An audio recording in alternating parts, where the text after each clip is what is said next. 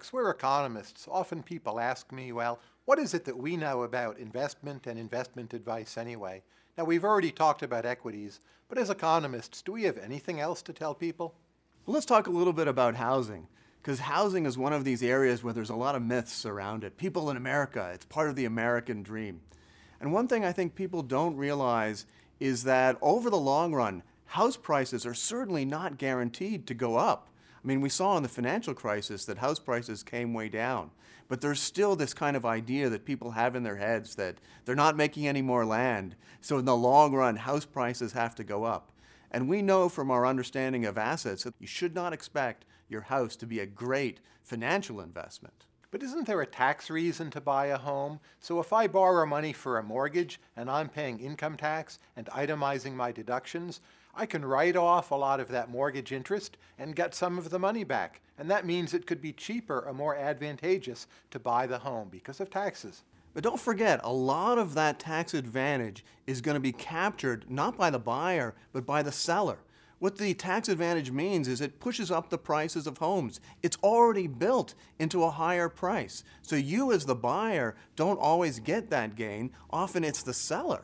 Well, but think of this in terms of elasticity. Say I live in an area like many parts of Texas or Florida where I get this tax break. That increases the demand for homes, yes, but then suppliers build more homes and they drive the price back down again. And it seems that in a lot of states, actually, the buyer should be reaping a lot of that tax break. Yes? No? If only there were more places in the United States like that. I would tend to agree. But one of the big problems we have in the United States today is that the demand for housing goes up and you're in some place like San Francisco or New York or Boston where it's impossible to get permits to build more housing. And when the demand goes up, all that means is the price of the house goes up. So all of those gains, whether it's from the tax system or whether it's from people wanting to move to San Francisco, all of those gains go to the landowners. And that's actually a big problem we have in the United States today. But I do see a stability reason to own a home. Say you're 37 years old, you have 2 kids in school, you want them to go to a good high school district, you don't want to be told you're going to have to move, you want to arrange your backyard the way you see fit, and you don't want to have to renegotiate a rent contract. All of those factors militate in favor of buying a home. So I think you're right for those people. But one thing you've got to keep in mind is that on average, houses are not going to be a great financial investment. So you have to be exactly one of those people who wants extra stability, more stability than the average person. That's when you're going to gain from buying a house. And keep in mind that when you buy a house and the heating system collapses and you got to repair that, that's a big problem. When you're hit by the lightning strike and you got to repair the roof, that's a big expense as well. So when people say, I'm only worried about the rent going up, well, that's fine. They may be worried about that, but don't forget, you got to be worried about replacing the roof every 20 years as well. So it's really a marginal question you're saying. Like at the margin, do you need the tax break more than the typical buyer? At the margin, do you value the good high school district more than the typical buyer? And at the margin, are you better at fixing the broken roof or hiring someone to do it than the average buyer? And those things may or may not apply to you, but that's the right way to think about it.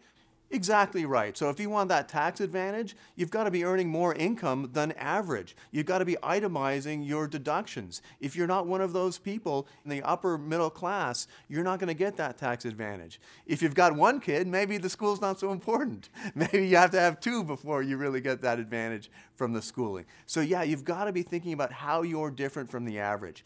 If you really want to buy a home, you've got to love buying a home. I think of people as needing to save more typically, that we're programmed to think about the here and now, we're a bit impatient, perhaps we haven't evolved to think well enough about the more distant future.